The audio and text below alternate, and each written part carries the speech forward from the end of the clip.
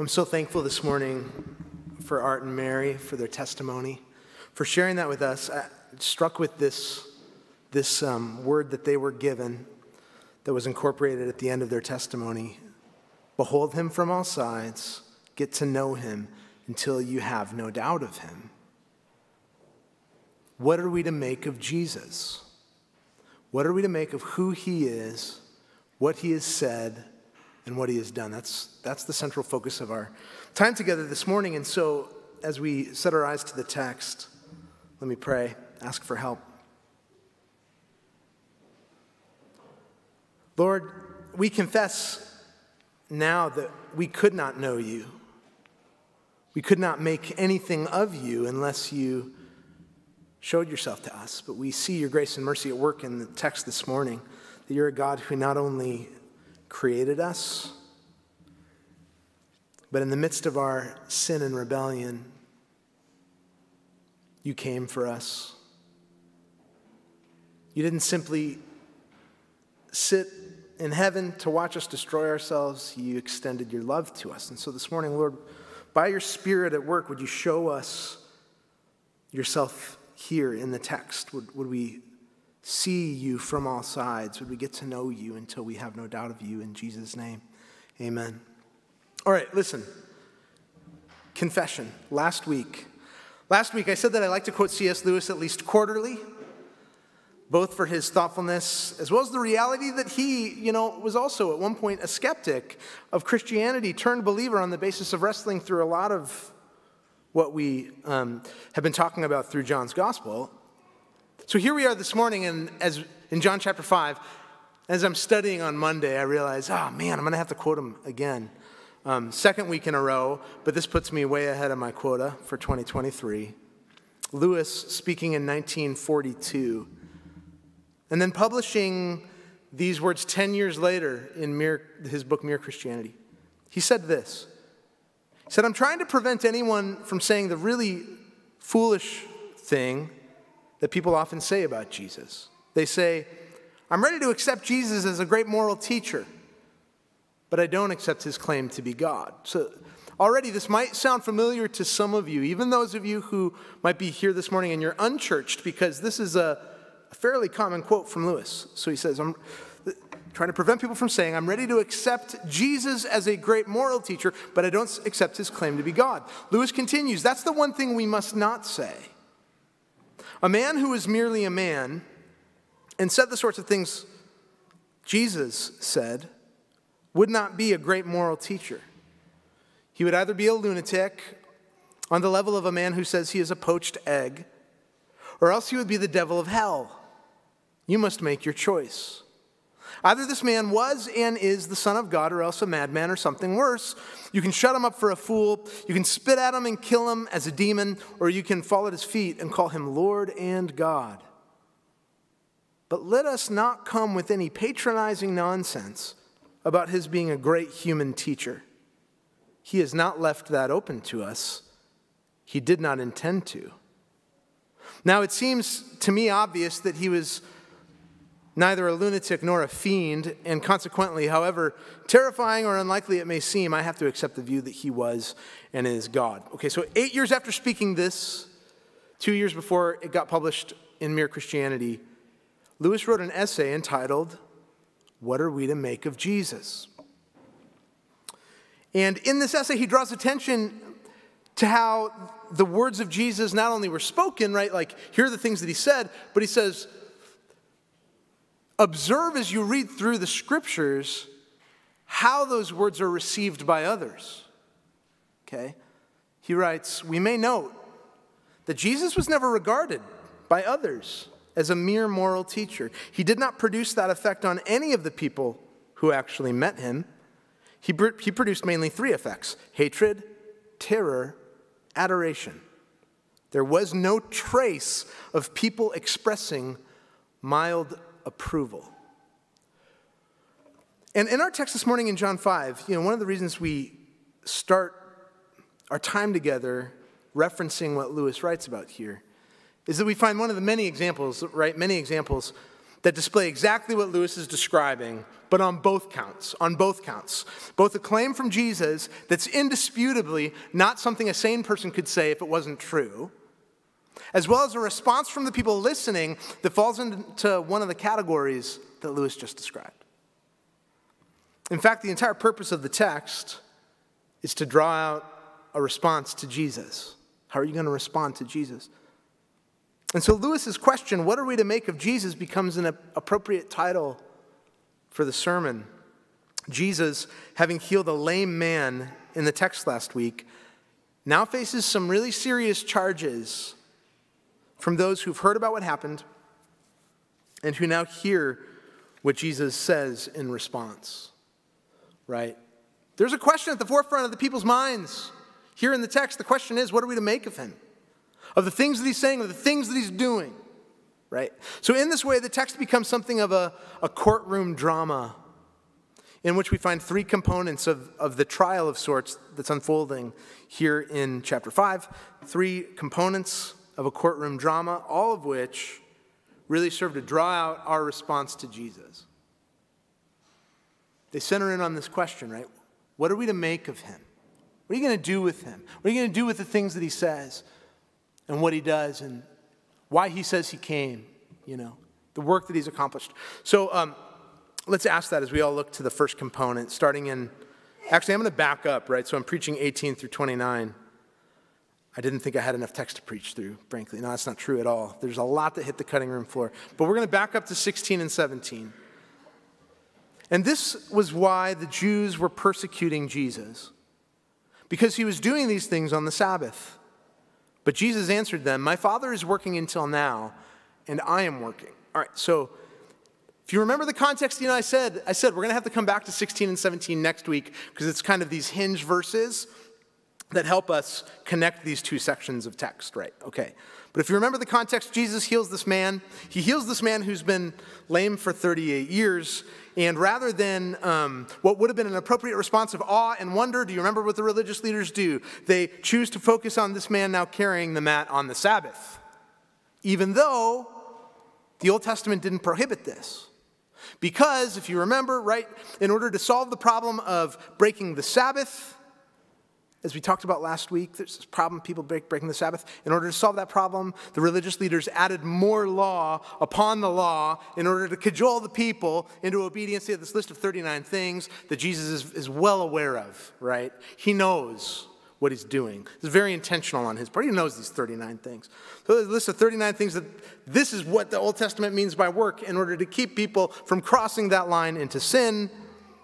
So the leaders aren't really outraged the Old Testament law has been broken because it really hasn't been. They're outraged that their authority from their perspectives being undercut. It's religious manipulation on their part, and that's all we're going to get into about last week. So go back and listen. It'll help you with context.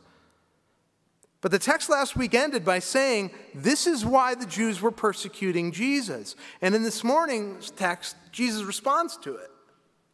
He responds to it. Actually, verse 17, if you look there, verse 17 says, Jesus answered them. That's really what this next section of text is. Jesus answered them. It doesn't just say Jesus said to them, like John says in other places, or like the synoptics say, and Jesus said, and Jesus said. So Jesus answered. It has the sense of him making a courtroom defense, and to kind of add to that sense is strengthened further by the grammar in the text. We don't have to do an in-depth grammar lesson on a Sunday morning, but this is the middle voice of the verb, and that middle voice is used twice in all of John's gospel, here in verse 17 and then again in verse 19 of the same chapter. And whenever we see that middle voice, it really has a strong legal component to it. A lot of the commentators note the middle voice of the verb is regularly found in legal documents in the same time period. There's a defense of oneself.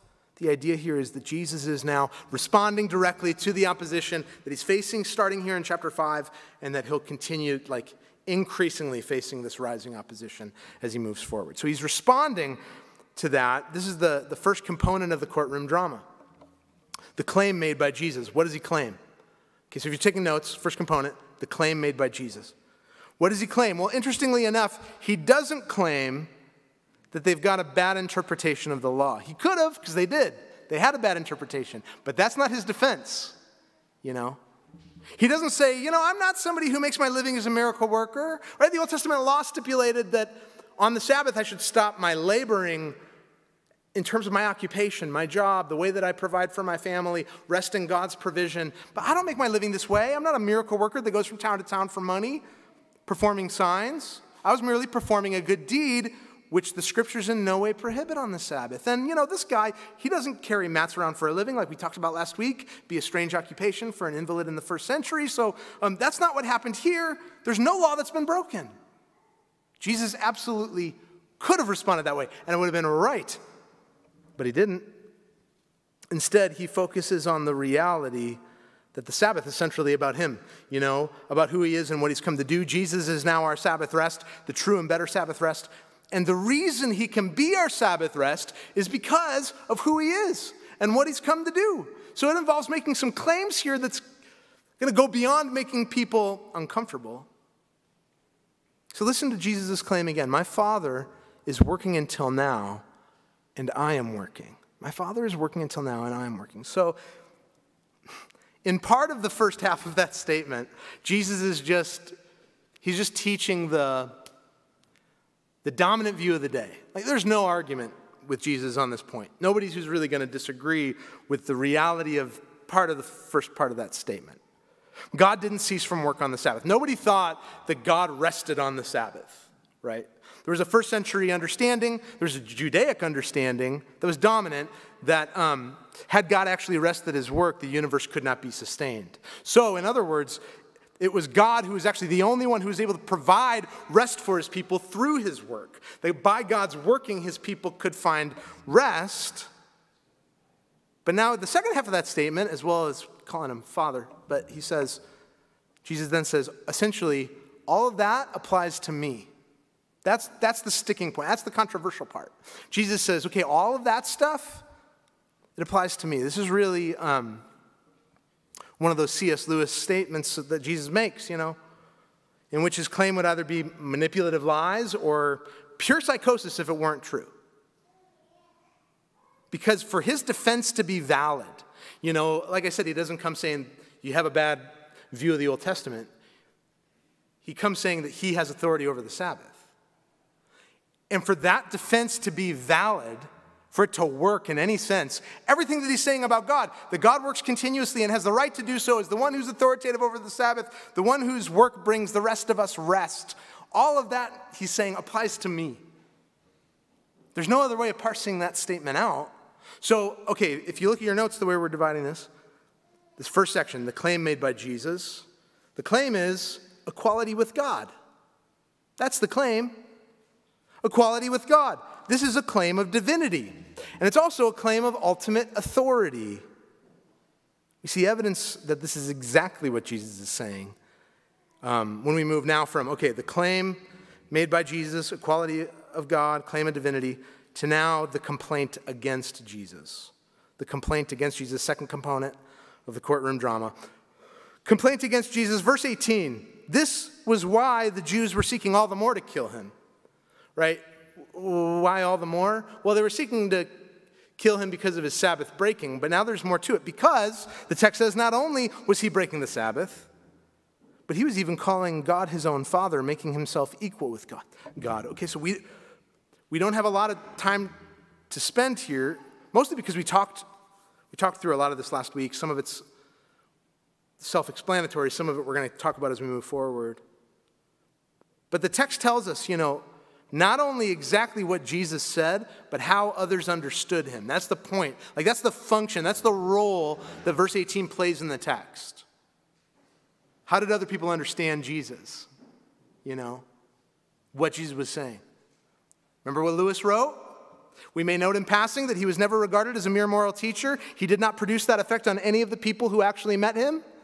Indeed, not only was he breaking their authority, from their perspective, they had no authority in this sense, but not only was he undermining their authority by dictating what the law actually means and doesn't mean to people by going about this work, but here he makes himself equal with God. In his own justification for doing this, he makes himself equal with God. He claims authority that only God could have. Now, to be fair, if what Jesus says about himself is not true, The religious leaders would be absolutely right this time. Last time, not so much. The man didn't actually break any Old Testament stipulations. So they were wrong about that. But if Jesus isn't divine, then this would be blasphemous. It would be blasphemous for someone who wasn't God to claim to be God. There are many ways in which we can see how destructive that claim can be, how manipulative, how much it's harmful to the people around us. Cults gain their power through people claiming to be God, and they wreak all kinds of destruction and chaos, and it ultimately diminishes God. We also see it. We also see how destructive that is in our own attempt to overthrow God and put ourselves on the throne. Something we do daily. So whereas the claim made by Jesus is one of equality with God, a claim of divinity and authority, the complaint against Jesus is that he's diminishing God by claiming to be God, right? He's diminishing God. This is a charge of blasphemy. It's really serious. And the point here is they don't believe his claim. They don't even consider another way of understanding him because really there isn't one. There's not another way of parsing that out. He's claiming equality with God. They understand that correctly. And just in case there are still a few folks, who are hearing this go down and they're still saying, maybe the religious leaders misunderstand him. Well, here we see thirdly the case for his claim. The case for Jesus' claim. Jesus is going to now make the case to back up his claim, and he doesn't. What doesn't he do? He doesn't say, blasphemy is a serious charge, right? So he doesn't say, whoa, time out. No. I'm not saying I'm equal with God. That is not at all what I meant. No, he doubles down, and in doing that, he makes this case with two primary focuses. One focus is going to be on who he is. It's going to be a case related to his identity. The other is going to be related to how we respond to that. How must we respond to him, a case of our right response to him, which really cuts to the core of the passage. So these focuses, they're not really neatly divided, but I would say how Jesus is equal with God is really the focus of the first section of his case, and the importance and significance of how we respond to Jesus is the focus of the second section, largely. So first let's look at who Jesus is, starting in verse 19. So Jesus said to them, "Truly, truly, I say to you, the Son can do nothing of his own accord, but only what he sees the Father doing." So, okay, thanks to Jesus, this is going to be, for a lot of people, the most controversial part of my sermon. Okay, he's the one who said it. All right, a few points here. In this section of text, starting in verse 19 and really all the way into next week's section in verse 30, Jesus makes these clear statements about his own subordination to the Father, the Son's subordination to the Father, here through verse 30 in really some undeniable kinds of ways. Now, what that means and what that subordination of the Son to the Father looks like is hotly debated. And I want to say this morning that both extreme sides of this particular debate err quite a bit by attempting to define the sonship of Jesus according to cultural conditions rather than according to just what do the scriptures tell us. For my part this morning, I thought about how much do we really want to get into this morning. This is one of the places in Scripture when it relates to how Jesus relates to the Father, that if you're going to write about this, if you're going to think about this, people who've contributed debate, everybody has to deal with John 5, because that's how strong the case that Jesus makes here is. So I think it would have been lazy. My conscience didn't dictate me sidestepping this. My purpose is to diffuse the debate a bit by demonstrating that there should be, as we read this text, way more common ground than we tend to think, but I might just agitate it further. We'll have to see how it goes. All right, let's start here. All of Christian theology, all of it, begins with who God is. And all of the Christian life, all of Christian living, Christian obedience, Christian discipleship flows out of that. Flows out of right theology. It flows out of theology. Well, it flows out of bad theology too. Like how we live is a reflection of what we believe about God, about the world around us, right? So our theology leads to our action in many different ways. So that means we need to use care and precision and thoughtfulness related to our view of God, our view of theology. And what Jesus is saying here is significant because he's demonstrating that the one true God that Israel serves is a triune God. You know, the monotheism of Judaism, the reality that there's one God, is absolutely correct. There is only one God according to the Scriptures, and the way that monotheism works is with distinct persons within one Godhead that are clearly visible in both the Old Testament and the New Testament. This is important because on the one hand, we can't say, well, maybe the Jews misunderstood him here as it relates to Jesus making himself equal with God. That's absolutely the claim he was making, that he's divine, right? Totally. But it's also clear that maybe you can say, well, the Jews don't understand what Jesus is saying as it relates to how he's equal with God. Because he's not saying he's equal as another God to the Father, like a bitheism, like the Father is God, is a God, and I am a God. He's not saying that and we're equal gods. That's not what he's saying. He's not saying that he's equal as a competing God. You've heard it said by that Old Testament God, but now as a New Testament God, I say to you, which is how a lot of times we deal with Jesus in the New Testament, is a competing God, right, to God the Father. That's not it at all. Rather, here you have two persons in the text, both distinct from one another, both the same one God. It's the reality of the Trinity, one God in three persons. We're going to talk a little bit about it. If as I talk about it, you're like, man, this is confusing, it's totally okay. It is. It's difficult to understand. But as Christians, you know, I think the temptation is, can we just move beyond the difficult bits to understand and cut to the stuff that's a little bit more straightforward? And I don't think we can do that. We have to really do our best to understand all of how God discloses himself to us. So the doctrine of the Trinity can be summarized in 7 short statements. Hear me out, all right. There is only one God. That's the first statement of the short statement. There is only one God. The Father is God. The Son is God. The Holy Spirit is God. The Father is not the Son or the Holy Spirit. The Son is not the Father or the Holy Spirit. The Holy Spirit is not the Father or the Son. Okay, or, as the Athanasian Creed puts it, now this is the faith, that we worship one God in Trinity and the Trinity in unity, neither blending their persons nor dividing their essence, for the person of the Father is a distinct person, the person of the Son is another, and that of the Holy Spirit still another, but the divinity of the Father, Son, and Holy Spirit is one. Their glory equal, their majesty co-eternal. And this is important. We're going to talk about what this means, but it's important because it's precisely, this is what Jesus is saying here. On the one hand, the Son and the Father are equally God. Jesus is saying he's equally God, equality with God. My Father is working until now, and I am working. Everything that applies to God in terms of his divinity and authority and work, ultimately applies, Jesus says, to me. You know, Jesus' defense makes no sense if he's not claiming that. It has to be. Otherwise, it's nonsense. And on the other hand, the Son, so that's true, right? And at the same time, the Son has a specific and distinct role from within the Godhead. Truly, truly, I say to you. So, my Father's working until now, and I'm working. Equal.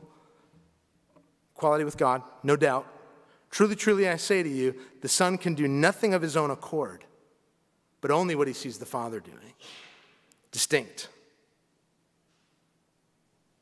So, a lot of debate in terms of how these distinctions work themselves out from within the Godhead. Some who claim these differences to be so stark that Jesus, and this is what I mean when I say both sides of this debate related to like Jesus' sonship and what it means that he's subordinate to the Father. Both sides err on the extremes. And because I think there are some who claim these differences to be so stark that Jesus, in his subordination to the Father, starts to really sound like a lesser being than the Father. And there are guys who I read them on this and I'm like, ooh, I would not put it that way. The Athanasian Creed, which formally expresses what the churches believe to be the orthodox position on the Trinity, throughout its history makes it abundantly clear that we are not to divide the essence of the persons so that they're unequal, that there's Trinity, unity and Trinity, right? Trinity and unity. If in one's attempt to draw attention to the Son's subordination to the Father, we find language that makes him sound like he's lesser than the Father, we come right up to the line of a false view of God and perhaps even step right over it.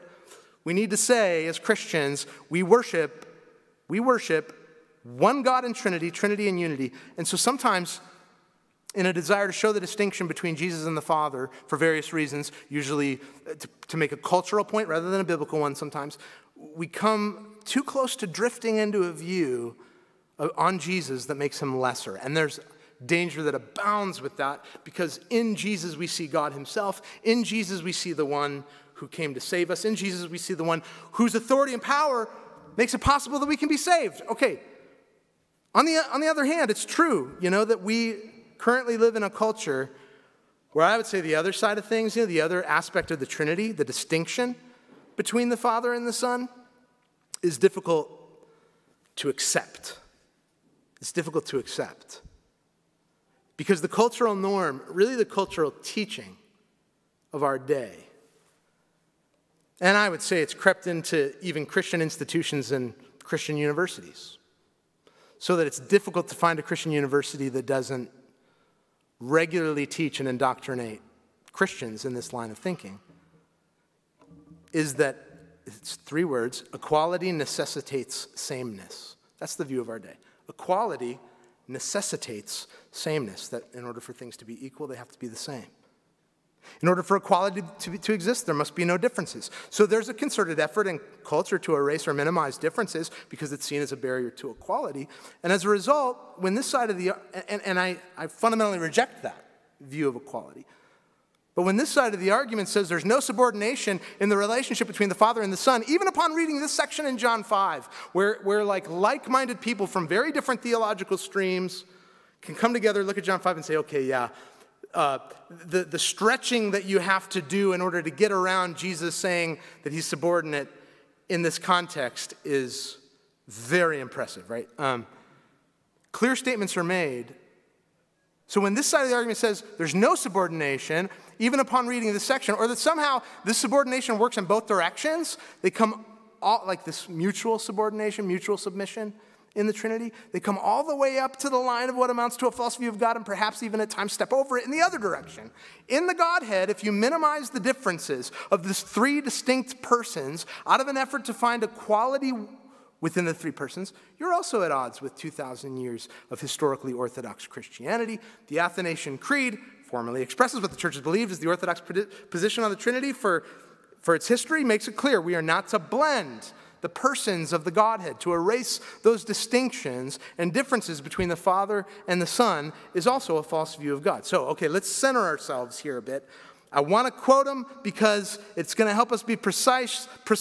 And with this text, guys, precision is the name of the game. Carson, D.A. Carson, says this, and I think it strikes at the heart of verse 19. Though Jesus is the unique Son of God and may be truly called God and take to himself divine titles and, as is in this context, divine rights, yet he is always submissive to the Father. Not only does the Son always do what pleases the Father, but he can only do what he sees the Father doing.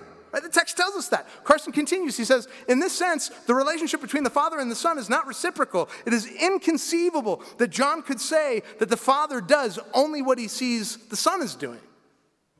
That would be preposterous not only in the cultural understanding of father-son relationships, but also in John's understanding of the relationship between Jesus and his heavenly Father, unlike those who try to make the father-son relationships perfectly reciprocal by saying that each defers to the other. Carson says this is a fudge category that blurs the obvious distinctions.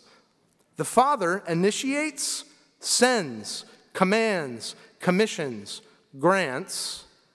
The Son responds, obeys, performs his Father's will, receives authority. And in this picture, if you've stuck with me, in this picture we see a picture of gospel graces. We see a picture of the narrative of redemptive history. The argument is, listen, the Father and the Son and the Spirit, but the focus in the text is Father and the Son, are distinct persons of the Godhead, But those distinctions have clarifiers because they're equally God. And even in those distinctions, we start to see the gospel proclaimed, right? So we see a series of clarifiers that Jesus now makes with these four statements. Four. There's four statements in the text. It's going to help us give some details, some clarifiers to what Jesus means and doesn't mean with this talk about subordination. He says, for whatever the Father does, that the Son does likewise. There's unity in the Godhead. There's unity in the Godhead. There's unity from within the Trinity. You don't have these competing wills, in which Jesus purposes to do something over against the Father. In fact, we're going to see when we get to verse 30, it's impossible for the Son to take independent and self-determined action that would set him on a different course from his Father. Whatever the Father does, the Son does also. This is why it's so wrong-headed, as we talked about in weeks past, to refer to the Father decreeing and sending the Son, and the Son going to the cross to absorb the Father's wrath as divine child abuse. You see the problem with that? The Father and the Son are the same God.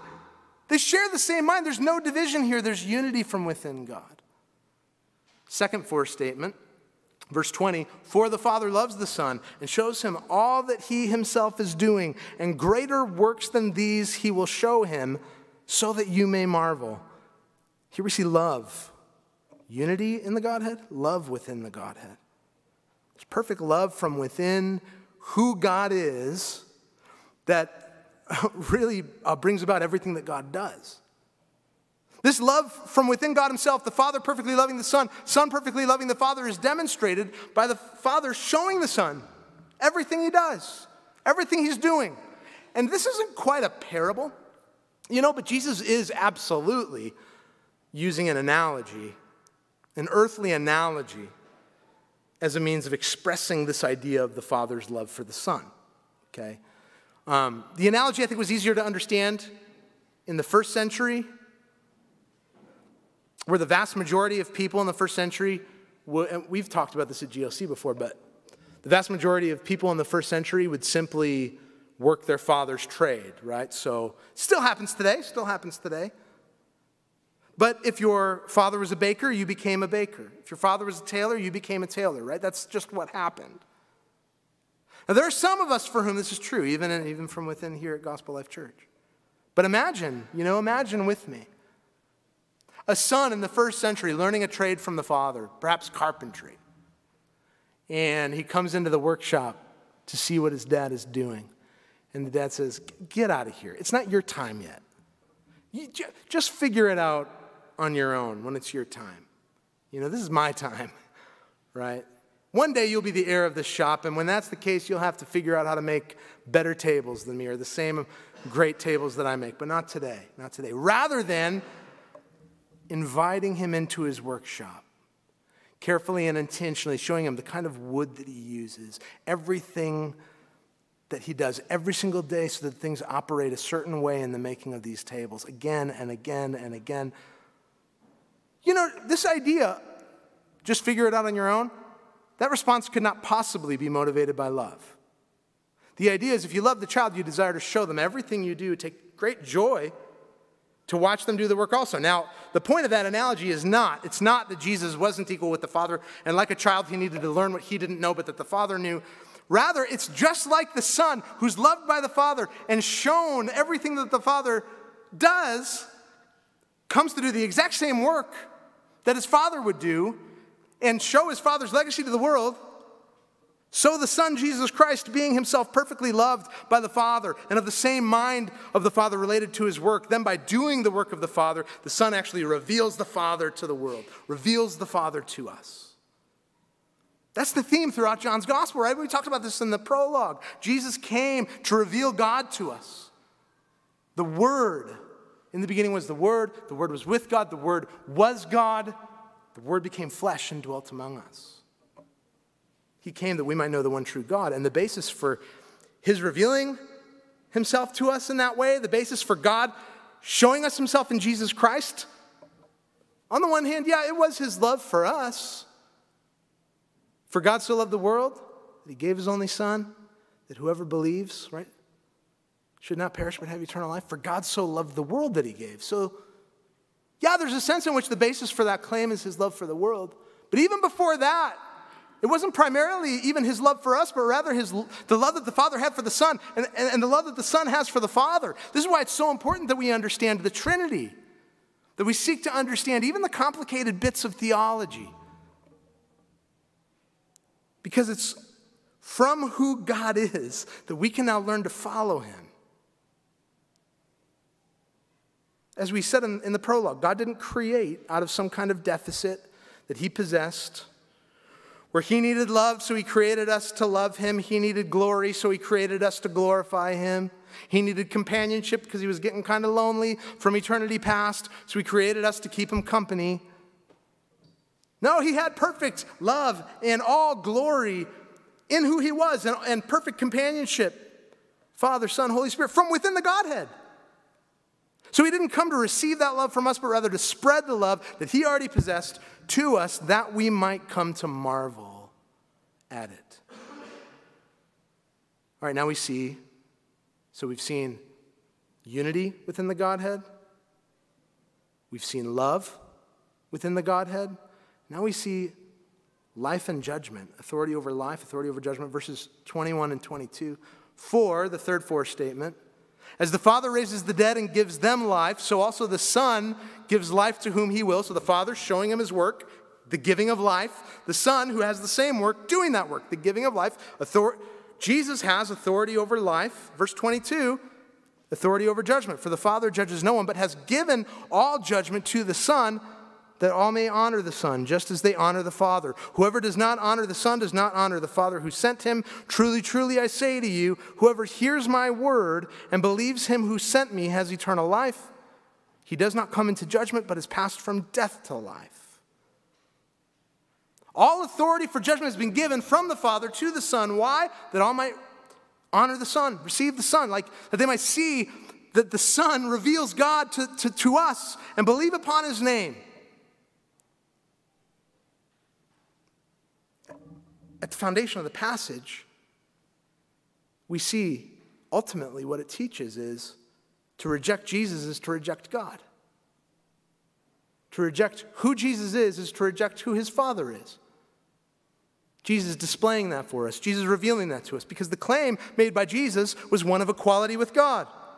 A claim of divinity, a claim of authority. The complaint against him was that he was diminishing God, a charge of blasphemy. So naturally, the case for his claim is that he actually reveals God to us, that he is God, that he reveals God. It's a case of his identity as the Son to the Father.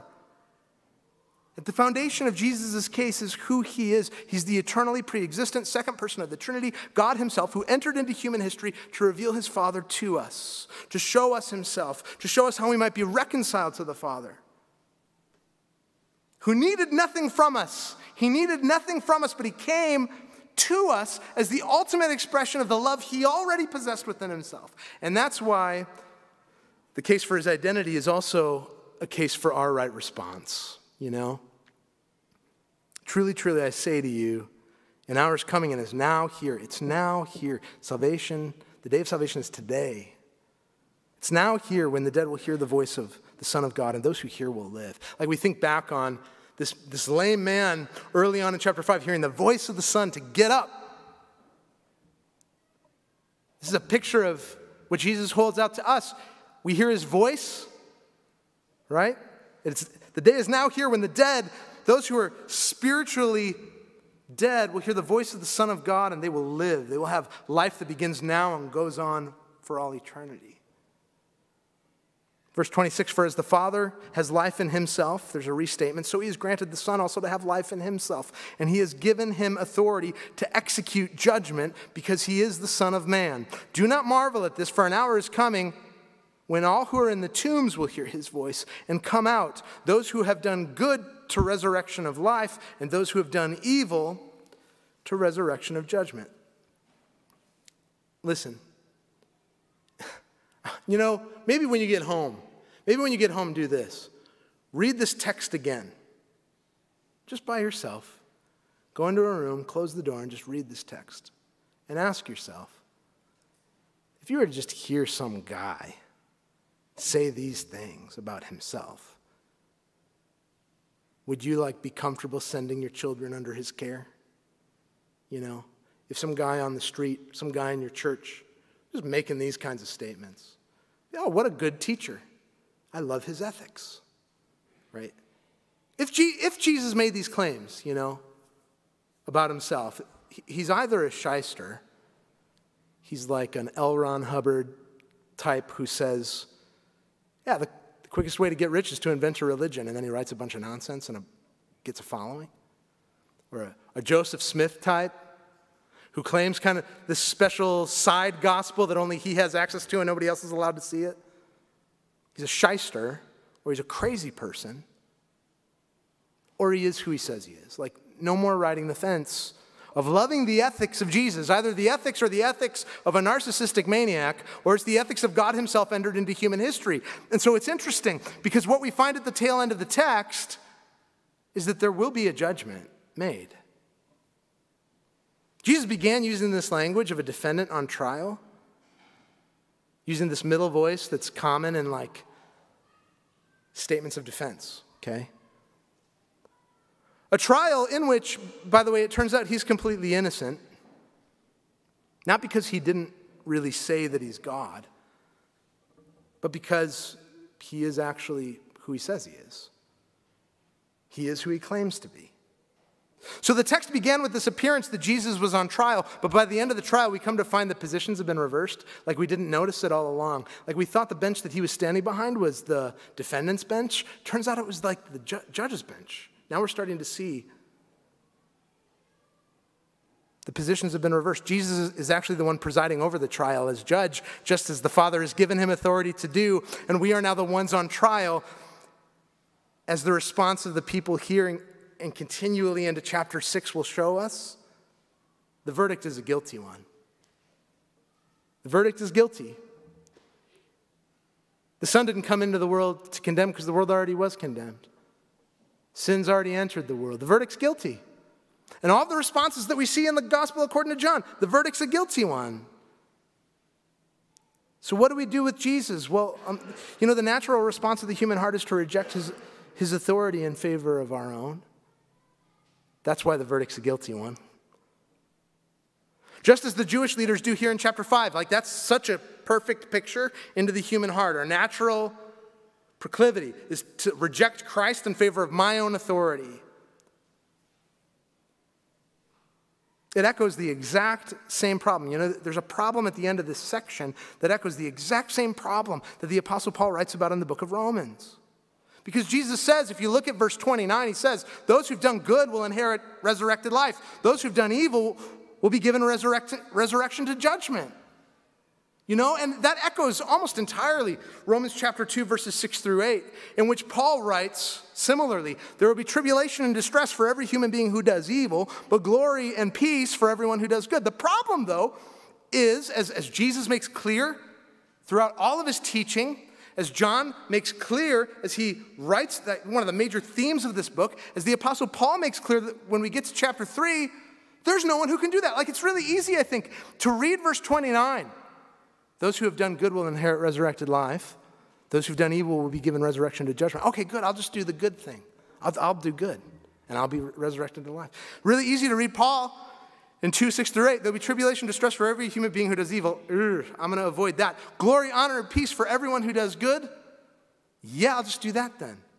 But then you get to chapter 3 of Romans, right? You read the rest of John. No one does good. No, not one. No one understands. No one seeks for God. All have turned aside. If your basis is putting all of your chips right on being able to do this thing, doing good to inherit resurrected life, rather than doing evil, you're in a lot of trouble, because it turns out there's only one person in all of human history who's done good, and on the basis of that merit, has merited eternal life. There's only one person who's given glory and honor and peace because he's done good. And yet that person who deserved the embrace of the Father, who was given truly an innocent verdict, took on the punishment for our guilt. So The Father sent the Son as a judge who does the following crazy thing. Imagine it, right? The guilty verdict has been made. We've all done evil. No one has done good, except for one, that judge. But the judge now stands up from his elevated seat and comes out from behind the bench that separates him from the defendant. And at the time of sentencing, the verdict has been given, but at the time of sentencing, he takes the defendant's place. The judge receiving the wrath that the defendant was due so that now we might have life in him. What are we to make of Jesus? He holds out good news to you. And that good news is that through his death on your behalf, you can now have life in him forever. He has authority over life. He has authority over judgment. How will you respond to what he says? How will you respond to who he says he is? The options that are set forth are either to reject Jesus, continue to rely on our own innocence, somehow try to find our way out by our own good works, but the more we do that, the more we realize we can't do it.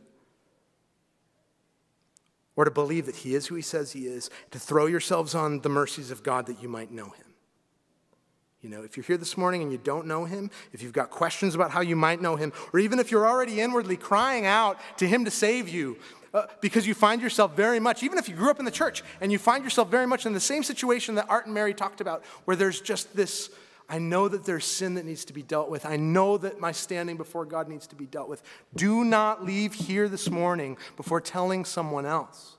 Like, we don't do this at the end of every sermon, but here we have a sermon, here we have a text that's primarily about our response to Christ on the basis of who he is. So if you're here and you do not know him and you're sensing this prompting, talk to someone here before you leave. Don't walk out those doors. Come forward and talk with me immediately after the service. Today is the day of salvation. The day is here, even now, the text says. If you're here and you already believe, the call is to continue to see how it's his grace alone that makes you right before the Father, that you might continue to grow in his grace and love. His good news is at the center of all of this, which is why we proclaim it weekly here at the table. If you're a believer, this meal is for you as a reminder of the grace of the gospel. And so I invite you forward, take these elements with you back to your seats, and we'll proclaim this gospel together here in a moment.